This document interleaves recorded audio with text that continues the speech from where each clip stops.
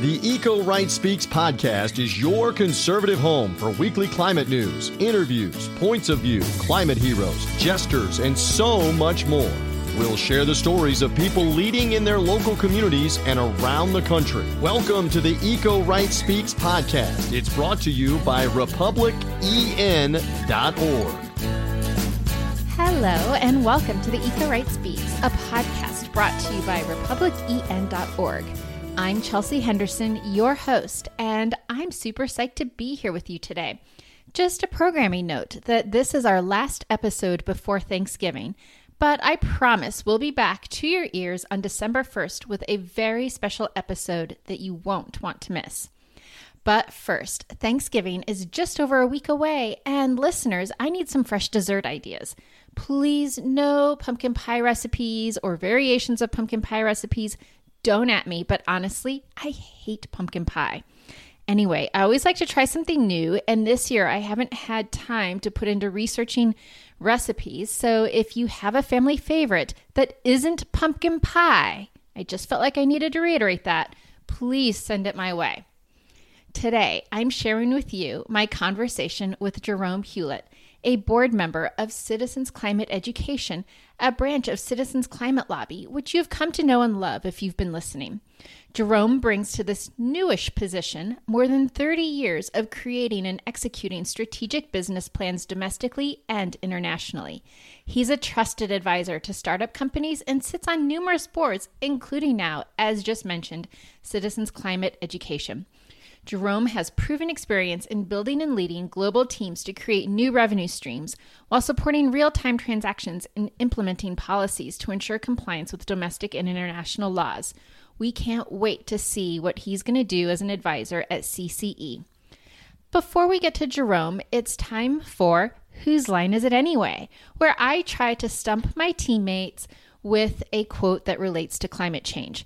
You can play along, listeners.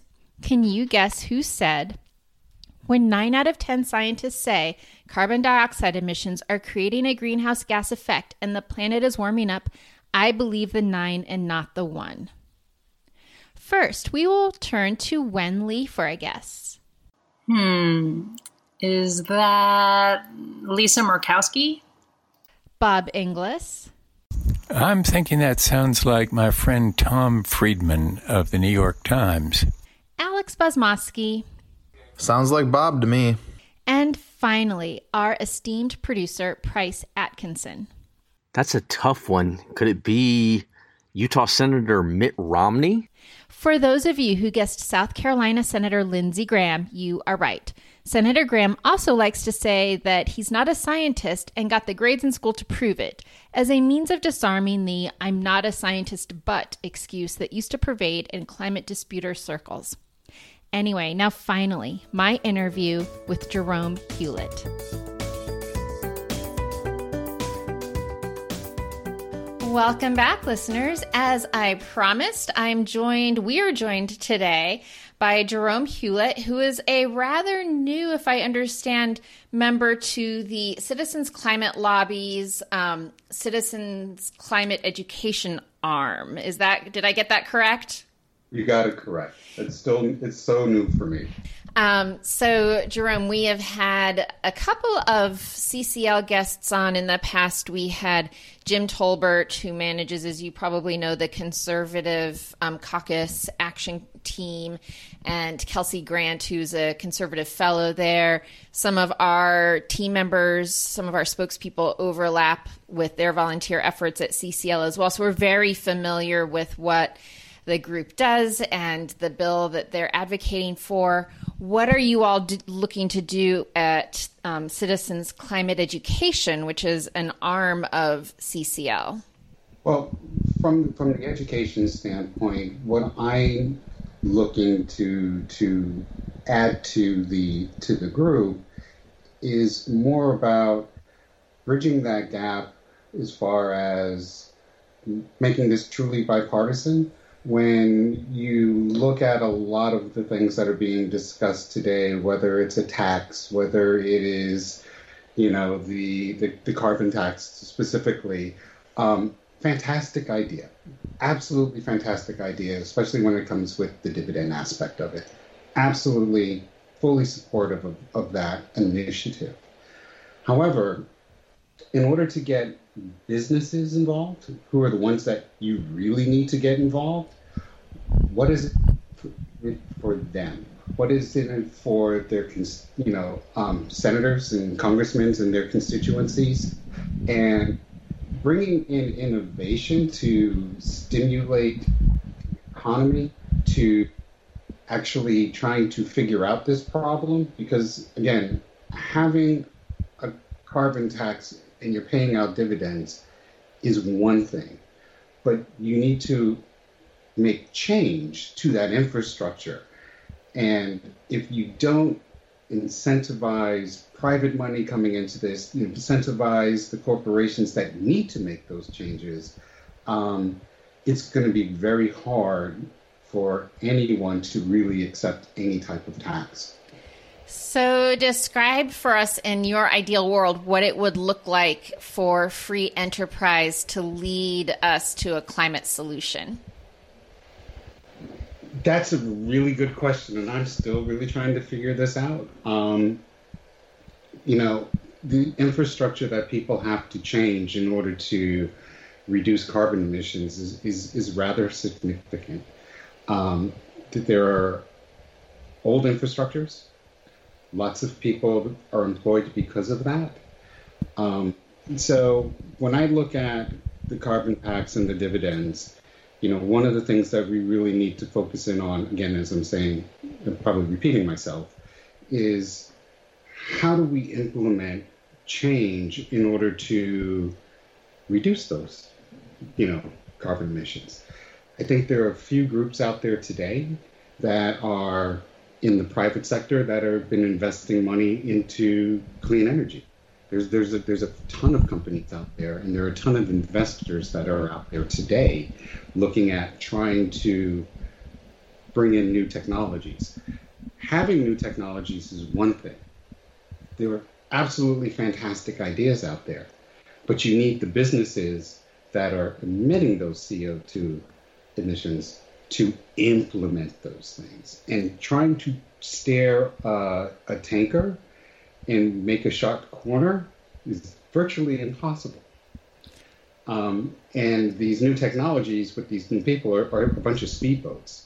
So how do you bring those two together? And I think that a carbon tax with the dividends that, especially the ones that CCL are trying to push forward, is a great start to the solution of what we need to have happen. Well, and I think that's a really interesting perspective and one we have definitely heard before. And it really just goes to show, we don't really just think of climate change as an environmental issue, right? It is one that corporate America cares about, that business leaders care about, especially if they're, whether they're on the clean energy production side or they're on the solution side or whether they're on the emitting side. Those emitters want to have some sense of certainty as well. They want to know if, as they make their investments in the future, what that regulatory picture is going to look like in the future. And that's where we think the carbon tax is, or as the CCLers present it, the fee and dividend approach makes the most sense because you're really doing that level playing field. You're not giving an advantage or a leg up to one industry over another. You're saying everyone kind of starts equal, and we let the market pick what solution ends up being, honestly, the cheapest, right? Like we'll want to do what is most efficient for, the biggest bang for the buck, I guess I should say. That's true. And I think a level playing field from a global perspective is absolutely important to all of this. If you make it a little bit more expensive for the things that are being produced here in the United States and it's a lot cheaper overseas, and they have no penalty or tax or dividend or fee, we all know what's going to happen. So the level playing field is absolutely important. But, education is going to be extremely important. A lot of people will be affected by all of these changes, and we need to educate them so they can take advantage of the new technologies that we need to put in so that they're prepared in order to make that shift. And that's what I'm really saying about is you need to incentivize everyone in order to participate in this change, in order to enact the change. We need to implement new technologies, or nothing's ever going to change. While their fee might go up, we're still going to have the same problem. So we need to incentivize them to implement new technologies. We need to get people prepared to be able to use those new technologies and to actually work in those new technologies. Well, and you just said the key words, right? We're all in this together. Absolutely, we are. We, as you know, anyone who hasn't been living under a rock knows, we just had an election, and at the date that Jerome and I are speaking, we are about a week away from Election Day 2020, and still don't know the outcome to a couple of Senate races, but the presidency has been called at this point. Do you think that the outcome of this election increases the prospects for coming up with that durable bipartisan climate agreement that we really need in this country, or do you think we still have a ways to go to get there? And listeners, Jerome is laughing. We're on video right now. I don't know if that's a good or a bad thing. With the outcome of the presidential election, you know that there's a lot of support for an initiative to handle climate change. But the key is the Senate. The key is the Congress. Yeah. And we still don't know the answers to all of that at the moment. But even if, and I'll just say it, if Georgia sways to the Democratic side and the Democrats have, control of the Senate, we still need to work for a bipartisan solution because it affects everyone. We need everyone to think that this is good for them. Having one party just try to jam something through, Congress just to change climate isn't beneficial in my opinion. It's not absolutely right. We need to think about this from both, a social perspective and an economic perspective. And when I look at climate, and as far as innovation is concerned and what it can actually do, not only for the climate, but for the economy, when I look back over time, the last big innovative type of, piece of infrastructure that really changed the way that the United States did things and absolutely stimulated that economy. You take a look at NASA. When NASA was trying to get to space, so much technology was created in order to accomplish that task. Industries were invented. Silicon Valley, in my opinion, and I've heard this from others, wouldn't be around if it wasn't for NASA because that all stimulated that technology boom. I believe that climate has the same type of impact, both from a social perspective and also from an economic perspective. And everyone can benefit from this. Well, that's an interesting way to put it because our executive director, Bob Inglis, who I know you know, he is fond of bringing up JFK's speech at Rice University about the moonshot and comparing climate change to that moment, right? And that's right. So I think that what you say really resonates with a lot of our listeners. And one thing I guess that we're trying to bridge is we know there are conservatives, Republicans, whatever they want to call themselves. We know that there are people, and it's reflected in the polling, who think that the government should do something on climate change. We happen to think at republican.org that the carbon tax is the way to go, or the carbon fee and dividend is, a close second place. How do we translate that? I don't want to call it a groundswell because it's not like it's 75 or 80%, but it's a majority of people who self-identify as being right of center think we should do something. How do we sway the lawmakers to want to do the same thing especially if we do end up with a divided government, which it looks like we could end up having depending on how things go in Georgia in January. I get back to, and I'm sure I'm sounding like a broken record now. And when you say carbon tax, carbon fee, and dividend, it's one thing. Carbon innovation, dividend, and fee, it's a whole different story.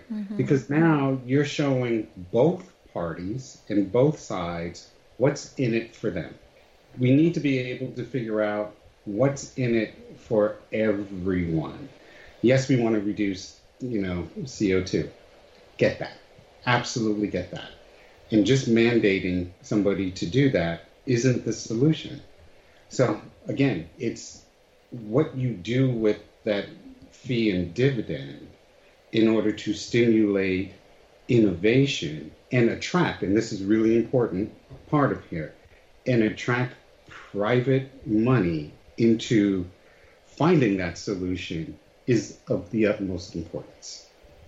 Because it's not going to be just the government. I think we need to actually engage private enterprise.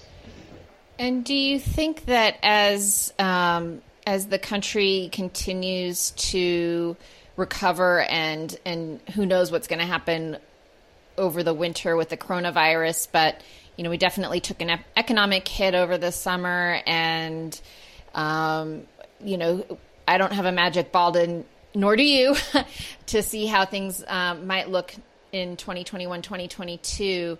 But do you think that we can still make a good case for everything you just described, even if our general global economic circumstances are less than favorable? Absolutely.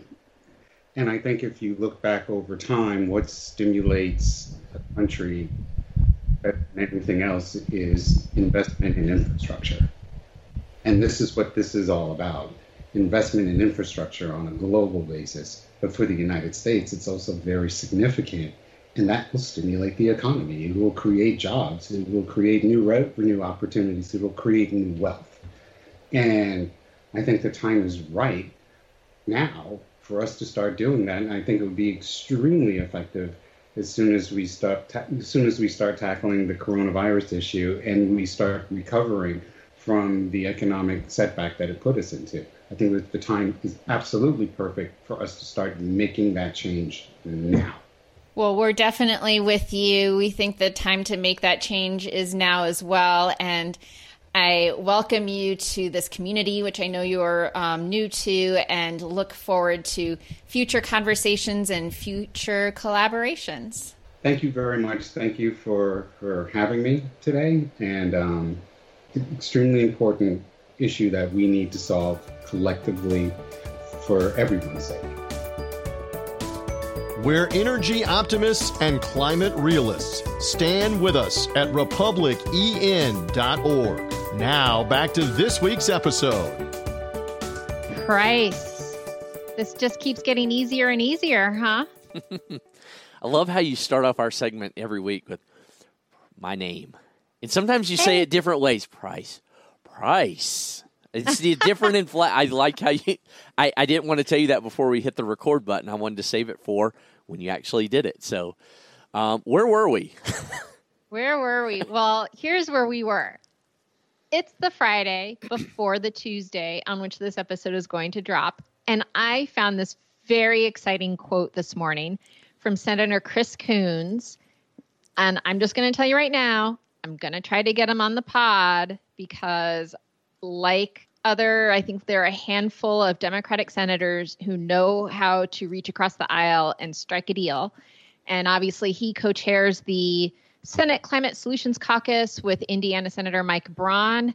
But Chris Coons said in public, this is a quote, that he has 3, 4, or 5 Republican senators who he thinks will co-sponsor a carbon fee next year. He is in the final stages or finishing stages, his quote, of negotiating a carbon fee bill. And I think that's so exciting. As we sit here, the last couple of weeks, we've had episodes where we've talked about the political dynamic, especially in the Senate. Nothing really changed in the House.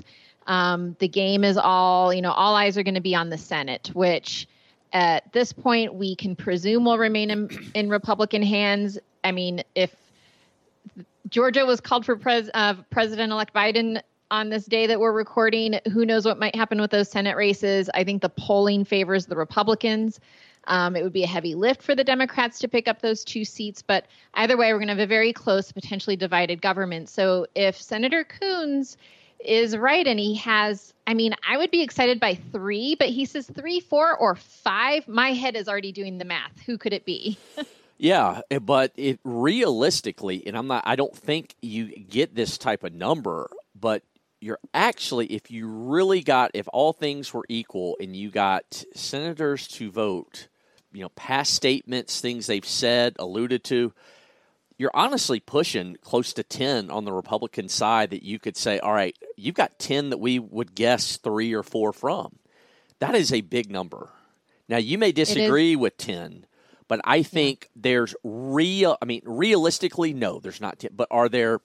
If you really were going to pull in and say, well, there's a chance, yeah. He could. Somebody like a Ben Sasse would be somebody I would include in that in that group because he's spoken out about the need for, to act on conservation and climate issues. Never, said exactly how, but he's talked about we got to do something. And he is not the only one. There's the Lisa Murkowskis and the Lindsey Grahams and the Mitt Romneys. But there's people like Ben Sasse that are right there, that like a John Cornyn, for instance. So the possibilities of what he said, I think is probably right on. But you've got a bigger stable right now of people that the tent has gotten bigger. Let me just say that. Yeah. And, I do credit that the business community is getting more and more vocal on the need for a price on carbon. And so a few months ago, we had the Business Roundtable. You and I talked about this, coming out with their climate statement that we needed to put a price on carbon.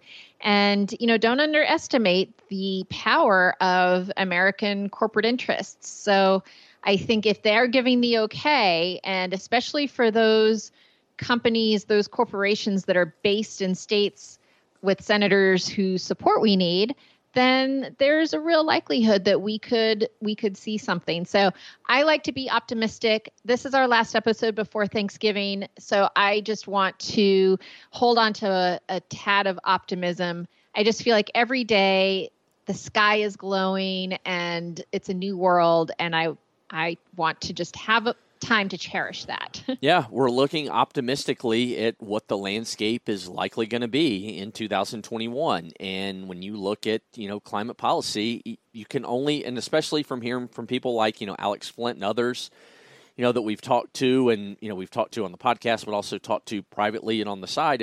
There's reasons to be optimistic. Okay, so total topic shift, Price. It's Thanksgiving. Yep. Sweet. So what's your favorite dessert? I'm not a big dessert guy.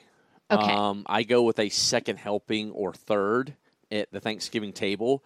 My Thanksgiving dessert, in air quotes, is the stuffing, is the dressing. That is my Thanksgiving dessert. My wife's chocolate, she does a homemade chocolate pie from scratch. It is requested every year. And my uncle, who passed away a couple months ago, he always requested it, is a vegan. It's not vegan, but it was one of the one times of the year because of all the butter in it that he could eat non-vegan, and he did. He won't be with us this year, unfortunately, but I know she will still make it, and I will have a piece of that, but my dessert is the dressing and stuffing. Well, I love dressing, but now I have to ask, you don't put oysters in your dressing, do you? No. I know you live in Maryland and oysters is a delicacy, but no. No. That's not I don't think that's a Maryland thing. I think that's a Southern thing. I had never heard of crabs. This. I'm sorry. Crabs. You were thinking of crabs, which I don't think anyone would put in stuffing. But I know that in more the deep South that they like oyster bread stuffing, and I had it once and I thought it was really gross. Don't at me, listeners. Sorry. I like sausage and apples and sage and nuts and any other combination of things. I am a big fan of stuffing, but this year is going to be unconventional. Sure. Jack is coming back from college. Excitement. And I know. but we have to quarantine because he will have been on a plane and in Texas. So I'm going to have Thanksgiving with my ex-husband and his wife, who were very friendly. We're all very friendly. And, my our two kids. And my ex-husband is allergic to poultry. So when we were married, we always traveled at Thanksgiving. And so we never had to worry about making a turkey or anything. But he makes carnitas on Thanksgiving because he can't eat turkey. So he offered to cook. And we'll still have some of the sides because everybody loves the sides, right? So I'll probably still make stuffing of some sort, maybe with chorizo now that I'm talking about it. But anyway, it was requested that I make dessert. So I hate pumpkin pie, and I know that's a kind of unpopular opinion, but I'm really trying to come up with a dessert option that is seasonal, but a little different. So the search continues. Maybe listeners, if you have any ideas, email me. I would be happy to take a peek at your recipe. All right. You mentioned last episode before Thanksgiving. Let's take this time for two things. One, shout out to a couple new members that we had join up. We've got a lot of new members, but a couple we just randomly picked. Caroline B. in Texas, Charles S. in California, Alex R. in Florida, Anna W. in South Carolina, Nicholas V. in New York. Appreciate everybody for signing up. Republican.org/join. Please stand with us. We need you, especially conservatives. Please, please, please. We will not spam you. It takes mere seconds. Number 2, programming notes. Thanksgiving coming up next week. This is our final episode. We will not have an episode Thanksgiving week. Chelsea, give everybody the programming lowdown through the holidays in the first of the year. Okay, so we have some exciting episodes coming up, and this, of course, is pending that no one has to reschedule or cancel our times that we are set to record. But I hinted last week that I have 2 United States senators on my schedule to record for episodes, and I'm ready to announce that they are Senator Mike Braun from Indiana, co-chair of the Senate Climate Solutions Caucus with his pal Chris Coons, we already mentioned, and also Senator Sheldon Whitehouse, a Democrat from Rhode Island, who is like Senator Coons, the kind of guy that knows that he's got to reach across the aisle to cut a deal. He's also super passionate about climate change. And so I'm excited to talk to both of those guys. Also scheduled to interview Dr. Carrie Emanuel, conservative climate scientist out of MIT, and Neil Chatterjee, the outgoing commissioner now, or chairperson now, commissioner at FERC, still a commissioner at FERC, at least until June of 2021. He was just demoted from chairman because he said some positive things about the carbon tax, honestly. So that should be a very interesting interview, and looking forward to bringing all 4 of those conversations to you at some point in December. And then we will be back in early 2021 to continue on as we get started in, well, we won't call it season 2, but it will be technically year 2, 2021 for us. I don't know. We're going to have like a 3-week break, so I feel like we can call it season 2. We could definitely do that. Yeah, we could definitely do that. Chelsea, this has been fun. I've had a blast doing this with you since we started in I don't want to say mid-pandemic. I don't even know what mid-pandemic is. It was in June. It was in June. Our first episode was in June. Yes. What are you most thankful for as we move into holiday season and the Thanksgiving season on the way out the door? Most thankful for when it comes to our team at Republican.org? I mean, I'm really thankful for our leader, Bob Inglis. He gives us so much leash, right?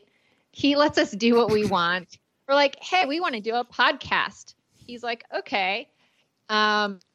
We can review going back years was something that, I started by doing the little itty bitty super short. If you ever go back into the archives and read some of the original posts I used to do, they were baby posts. And in the old days, I used to run them by Alex Bosmosky for approval before I would post them. I think maybe even you posted them on our website in the beginning because I didn't have authority or what. Anyway, going way back, and then it just kept evolving. And at some point, Alex realized he was holding up things, so he took himself out of the approval process. And I'm just really thankful to work with a team of people who are passionate and who are so competent that we're able to just do our jobs with the trust and faith and appreciation of everyone else on the team. Agreed. I'm thankful for our entire team, everybody, especially Bob, because so open-minded to trying different things, because we work in a space where it can be bland sometimes, and trying new things is fun and exciting. And this was one of those things. It's hard to make the carbon tax sexy, right? So very. We try to make it interesting, and hopefully listeners, you agree. And of course, Price, I'm so thankful for you. I do the easy part of the podcast. Listeners, Price is the one that listens and figures out where to cut, where to splice, how to make it all sound beautiful. And so thank you. You're always so supportive and kind. And listeners, we're thankful for you. We wouldn't be doing this if people weren't listening. So thank you for listening to us week after week. That's exactly right. And tune in when we come back after Thanksgiving. We will be back for, again, 3 more episodes in December before taking a brief break for the holidays and getting ready for 2021. All right. Happy Thanksgiving all. Thanks for listening to this week's edition of the Eco-Right Speaks podcast, brought to you by the team at republicen.org. Make sure to visit republicen.org to learn more and find out how you can be a local Eco-Right leader.